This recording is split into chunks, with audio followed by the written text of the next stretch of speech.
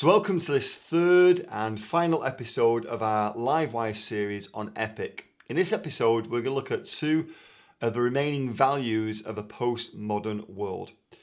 So let's start with the first one. The first one is Imaginal or image-driven. In the modern world, images were used to present answers. In this emerging world, images are required to provoke questions.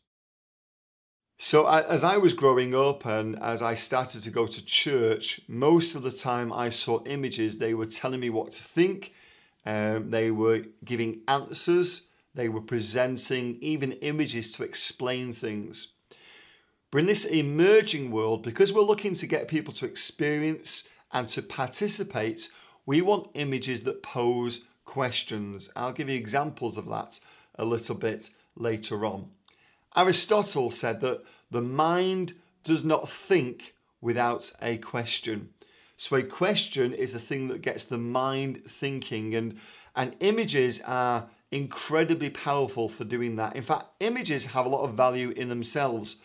It's reported that a CEO of Coca-Cola once said that if Coca-Cola lost everything, every factory, everything they owned, every asset, but they kept hold of the copyright of Coca-Cola, the actual logo, they still own the logo, they could walk into any bank anywhere in the world and borrow as much money they needed to re-establish their entire infrastructure.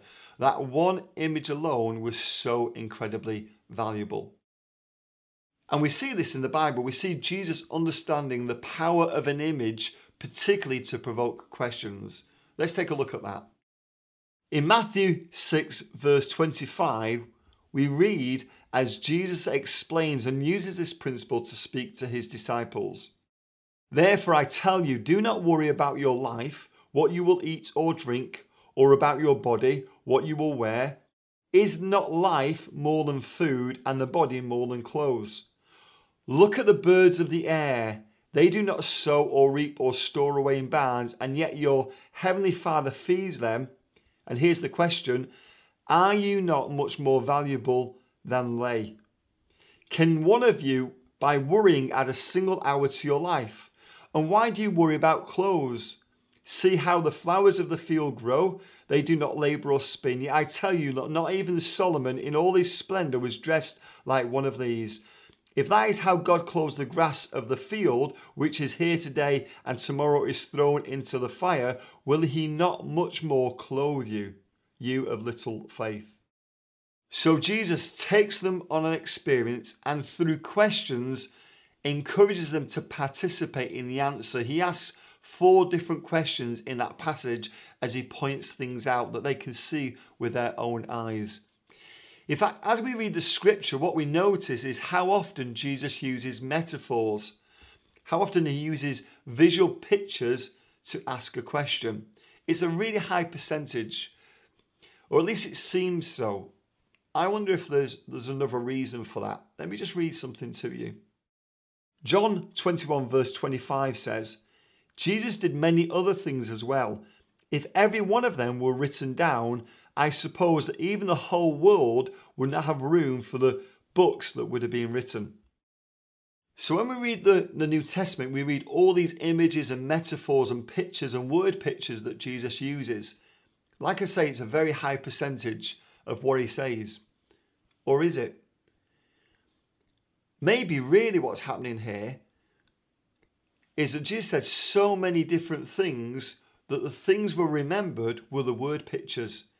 Maybe he didn't use an extremely high percentage. Maybe it's just they're the ones that the disciples remembered when they wrote them down. That's how powerful images are, particularly images that are used to pose a question. So let's look at some principles, how you can use pictures to provoke questions in a postmodern world. Number 1, create images to make your ideas stick, not just to get attention.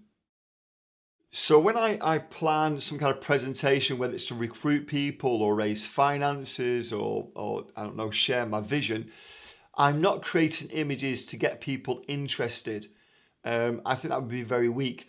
My content alone hopefully will keep people listening.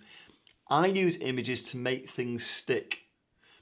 The other thing I don't use images for is to be lazy. I don't just give people an image and say, hey, what do you think? I've already prepared the teaching I'm going to bring. So this is not an excuse just to be lazy or to do little preparation. Just throw a picture and say, hey, what do we think about this? It's using pictures to make what you're going to present stick by asking a question. Secondly, create images that provide space for people's insights.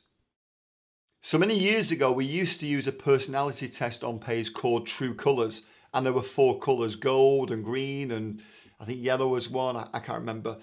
But then we switched to life shapes because we found that with life shapes, which is a personality test that I created, the shapes actually allow more space for people to think through what those shapes actually mean and how they fit together. I'm using images and I'm creating as much space for people to read into stuff themselves and be part of the answer. Participate, if you like, in what those images actually mean when they apply to our lives.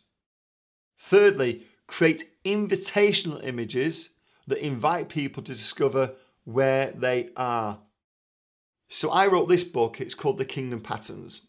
This book is about helping people understand the journey that they are on, that God has put them on. So the journey God uses to increase our faith, the journey God uses to help us fulfill our calling to be more holistic, the journey God uses to equip us and shape our vision. But I've used diagrams, and during the book I get people to figure out where they are on that diagram. So I'm inviting people again to participate using questions, using visual images, rather than saying, if this is happening, this is where you are. I'm giving principles and then giving them a diagram and asking them to think through, where are you on this journey of faith? Where are you on this journey of calling? Where are you on this journey of how you fit into the body of Christ? Those kind of images I think are really powerful. Create visual metaphors that invite people to participate in your vision. So in another one of those books, this one, The Kingdom Principles, whenever I teach that, at the end of the course, we have what we call a knighting ceremony, or I think the ceremony is called the oath ceremony. And people participate in a multi-sensory commitment to those kingdom principles. There's video, things are given to people, there are things that people wear. It becomes this holistic, defining moment, a choice that people make to participate and to commit to those kingdom principles. It's an invitation, and we use images to get people thinking about their own life and the commitment they want to make. So another principle might be create a multi-sensory mosaic of audio visuals. How can the environment encapsulate your message? How can your message fit into what people are seeing all around them? Jesus does this very well on a number of occasions, particularly at certain festivals. So let me read this one to you for an example. When Jesus spoke again to the people, he said, I am the light of the world. Whoever follows me will never walk in darkness, but will have eternal life. Now, as you look at those words, bear this in mind. This claim, like the claim to give living water, also corresponds to the events at the feast. So while Jesus is speaking, there's a feast where a lighting ceremony took place in the temple every evening of the feast, during which large lamps were set up. The lamps lit, it was said, filled every courtyard in the city. So during a festival where there is light everywhere, Jesus then talks about being the light of the world. He uses this visual image to invite people and ask the question, is that how you see me? Do you understand? Am I the light of your life? We use this in many different occasions. I remember many years ago doing a lesson on forgiveness. And so we wanted the young people to think about bitterness and holding on to grudges. So as they came in, the song by Oasis, Don't Look Back in Anger, was playing as they walked into the classroom. And one of the fun games that we did at the beginning was getting young people to bite into a really sour lemon or lime, I think it was, and just see how long they could last before they spat it out again. And we had images about bitterness and anger all over the walls, and forgiveness. It was a mosaic environment, and then our message, I think, would have been more powerful because we used those images to ask questions. So at the end of the game, we'd ask them, is there any bitterness you want to spit out? How does bitterness make you feel? That kind of thing is very simple to do if you just spend a little bit of extra time and thought thinking about it. So let's look at our first workshop. Can you think of the last message you spoke on? Maybe it was a sermon, maybe it was an invitation for people to give or to be recruited or join in with something. Now try drawing its message with a simple diagram with as few words as possible using the following simple questions. Does it provide a place for people to read their own thoughts into it? Does it invite people to find where they are in the diagram? Does it ask questions? So think through the last thing you presented and create a diagram using those questions. Is there space for people to be part of the answer? Is there a diagram where they could work out where they are in the message, if that makes sense? Does it ask questions?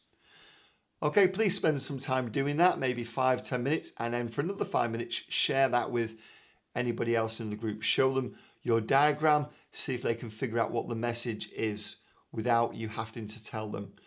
The less words you can use on your diagram, the better. So if you can show them a diagram and they can figure out your message just from the diagram, that would be kind of cool, but you're probably going to need a few words on the diagram.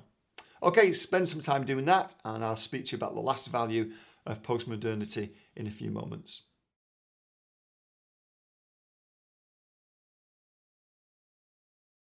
So just as an example of the kind of pictures I use, let me show you this picture. It's a picture I use very often. It's a picture of a skyscraper, and someone once gave this to people on E.P.I.C and said the leaders of people on E.P.I.C reminded them of the people in this picture because they were living at a high level of faith but doing something very natural to them. If you look at this picture, you've got people living at a high level, literally, but they're just sitting down having their sandwiches and packed lunches. They're doing something very natural, but at such a height that it inspires others. So I show people that picture, I tell them what it means, if you like, or I explain that, but I use it to pose the question. And my question usually is something like this: what can you do at such a high level of faith that would inspire others, but is natural to you? So what could you do that's natural to you? Maybe it's a gift or a talent you have, but you do it to such a level of faith that it inspires others. Can I get people asking that question? They can see themselves in the picture. You could even say which of these characters most represents you if you're living by faith. There's all sorts of different things you can do, but using pictures help. Okay, let's move on to the fourth level, which is connected. In the modern world, consumption drove individualism. In this emerging world, connectivity has recreated consumerism. So I don't mean by that we need to create consumerism. I mean by that we need to help people get connected. The more connected they feel with others, the more they're likely to buy into the message. So if they feel connected with others in your message, they're more likely to buy into it. Let me show you another picture. This is a picture I often use to explain this principle. In this picture, you have a group of students at a deaf university complaining or protesting against the new principal of that university. So it's a university for the deaf, and they are protesting the principal. I wonder if you can guess why. When I ask that question, most people will say, oh, maybe the principal wasn't deaf, or maybe the principal was trying to, I don't know, kind of remove benefits for deaf people. But the reality was they were protesting the principal because the principal was in favour of technology that helped children born deaf to be able to hear. I'll just say that one more time because it may sound confusing. The principle was in favour of technology that could help children born deaf hear. So you ask the question, why on earth would these guys be protesting that if they're deaf themselves? And the answer is really simple. They believe, just these particular protesters, they believe that the connectivity, the community that binds deaf people together was so valuable, they wanted that for the children more than they wanted their children to be able to hear. It's an incredible thought. And I'm not saying that all deaf people think this, it was probably quite a minority, but so much. Look at the age of the people in this picture. They're young people born in a more postmodern age, and to them, connectivity is so incredibly important. So let me give you an example from this, from Revelation chapter 12, verse 10. Then I heard a loud voice in heaven say, now have come the salvation and the power and the kingdom of God, and the authority of his Christ. For the accuser of our brethren, who accuses them before God day and night, has been hurled down. They overcame him by the blood of the Lamb and by the word of their testimony. They did not love their lives so much as to shrink from death.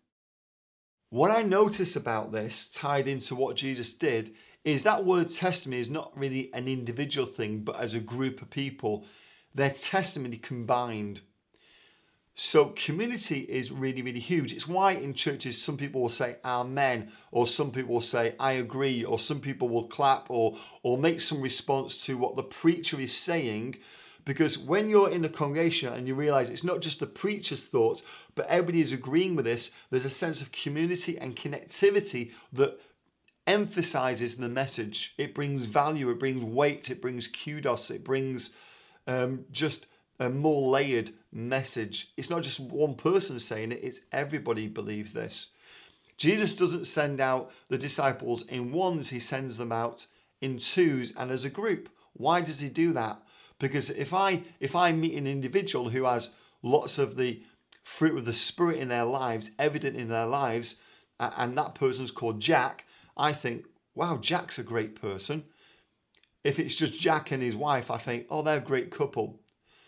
But if Jack, his wife, and a dozen other people have the same characteristics, I think there's something going on here. There's something that unites these people, or someone who unites these people. So the more connected people can be, there's this positive peer pressure. People want to connect, they want to explore the message that you're sharing with other people, they want to interact. And if those other people can be connected in a way that leads them towards this message, again, you're going to make what you're sharing, what you're teaching, what you're trying to recruit people to, much more powerful. So let me give you some principles for that.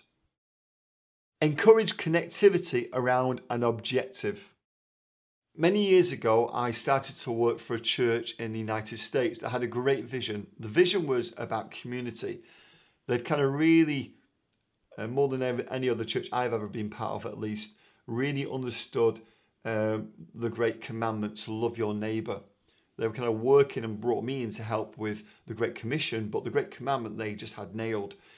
But there was one area of weakness, and it was why I was brought in many, many years ago, was that they had great communities, but the young people were kind of separated. What they were trying to do was bring young people into a community group, like a home group, and get them to fellowship with the adults. But in reality, what would happen is this. The young people would come in, they'd be in the same house, but they'd sit in a different room or be in a different part of the home group with their own peers. And so even though they were physically in the same room, they weren't really fellowshipping. They still had their own little group. And that's natural. But when they went on mission together, or when they did something together, the adults and the young people mixed much, much more. I remember seeing that in my own two sons. When they would go on mission, they got to know the adults really, really well. So fellowship in itself doesn't work. In fact, the irony of fellowship is best when fellowship is not the end result or the end objective. You put people in a room and give them a bigger vision of themselves, and they will actually unite no matter what their background, age, or gender is. So you want to create connectivity around an objective. Secondly, encourage connectivity around research. What does that mean to encourage connectivity around research? Well, let me explain that, if you don't mind, by reading from a book I wrote called Haverim, because I think it explains it pretty concisely. Information, learning and understanding face a new methodology from push to pull. In the past, advertisements were pushed onto potential customers, but now those same people only pull the information they want to see. Have you noticed that the way you want to learn is changing? I see it in my two boys. According to the New York Times, they are the first generation for years to actually watch less television than their elders. Instead of being presented with a predetermined menu of limited options, they hit the internet like ravenous wolves, seeking out the things that interest them. They have become expert researchers. Many believe that something has changed regarding how they are now shaped to receive information.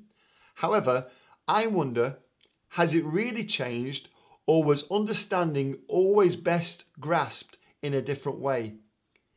Is it true that we find the Bible difficult to understand, or is it truer that the difficulty in understanding stems from the way we attempt to teach it? Does the Bible have a middle management problem? Maybe we need to rediscover an ancient method for our postmodern times. So when I say encourage connectivity around research, I'm getting at this idea of going from push to pull. Rather than pushing in information on someone as an individual, if you can get them pulling that information as a group, then the information they kind of bind around, that binds them together, the research that they do, means that the information that they gather has much more credibility. It's layered, it's reinforced constantly. How do you do that? How can you create that connectivity around research? Thirdly, encourage connectivity with a freedom of expression. So many years ago when I lived in Manchester, there were a couple of murders of teenagers at different times. One of them happened a stone's throw from where I lived, and one of them, as you'll see in this picture, happened literally outside our front door. A young boy, 16 years old, was murdered. What happened next was interesting. If you take a look at this next picture, you'll see some flowers, almost a shrine being built to this young person around a lamppost. So these young people were not religious, and yet something inside them knew there was something spiritual. They were experiencing these feelings. They didn't know how to really explain them, so they just created a shrine. It wasn't religious. It had shirts with Manchester United on it. It had flowers. It had messages. But there's something really interesting that really gives us an insight into our postmodern world. If you look at the flowers, notice they're put on a communal shrine. In other words, lots of flowers are added to each other, but at the same time they're individually wrapped. I would put it this way. People are essentially saying, I want to be part of the bigger we, but I still want to be me. So be careful that you don't individualize your message too much. That worked in a modern world that was full of individualism and consumerism. But in this world, people want to know how their response, how they're getting involved, doesn't just connect them to your message and your vision, but also connects them with other people as well. So don't individualize your message too much. People are a little bit more mature now. They realize that they're not isolated, that they need, more than any other generation that's come before it, they need that sense of connectivity. In the past, it was already there. Nowadays, people have to go online to find a partner. Nowadays, people have to search out community. So understand that as you're creating your message. Finally, encourage connectivity around a shared story. Stories are visual images. When you tell a story, people are imagining it in their heads. They're imagining the story. So once a year, I bring all my national directors together and we have a whole week of training and vision casting and discussion and business. And on the last night, after we've prayed for each other, we have a storytelling session where we literally tell the folk tales of E.P.I.C, if you like. We retell stories that have happened on E.P.I.C and we laugh about them. And quite often, every year, we tell the same stories. And the reason we do that is because those stories bind us together. Those images, those visual images of the stories bind us together. And we ask questions. We ask, what happened to you? Have you got any stories? And it kind of binds us together. So there's this folklore that is helpful. If you can bind people together through stories and traditions, it really, really works. As I've said, this series has been inspired at least, and certainly the 4 words have been inspired by Leonard Sweet's book, Postmodern Pilgrims. Let me read a quote to you finally from there. Story molds us. There's hardly anything we change our minds about because we're convinced of it simply by logical arguments. Story makes us who we are. So in my mind, I don't tell the story of E.P.I.C, I am the story of E.P.I.C.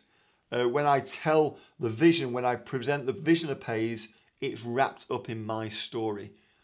With that in mind, let's look at our last and final workshop. So I want you to again think about the message or the presentation you thought about in the first workshop. But now, rather than creating a diagram to explain it, rather than creating a visual image, I'd like you to do this. I'd like you to present that same message purely through your own story. So whatever your theme, whatever your aim, whatever your challenge was, recreate it through your own story. And use these 3 parts. My story, our story, your story. Tell your story, explain how it can be part of our story, and explain how it can be your story. So for instance, when I do that with E.P.I.C, I explain my story, how I got into schools work, why I got into schools work. Then our story, I talk about the whole of E.P.I.C. So I take it from the personal to the community, the whole family of E.P.I.C. And then I present it as this could be your story. My story, our story, your story. And then again, if you look at your notes, just want you to add this couple of thoughts. Theme it, repeat the soundbite, and paint a picture of what it could be in your story. So give it a theme that runs through those 3 threads, ideally with a soundbite. So my story, I wanted to be a missionary. Our story is we make missionaries. We're missionaries who make missionaries. Your story is you could be a missionary who makes missionaries. My story, our story, your story, with a soundbite that runs through it and a challenge.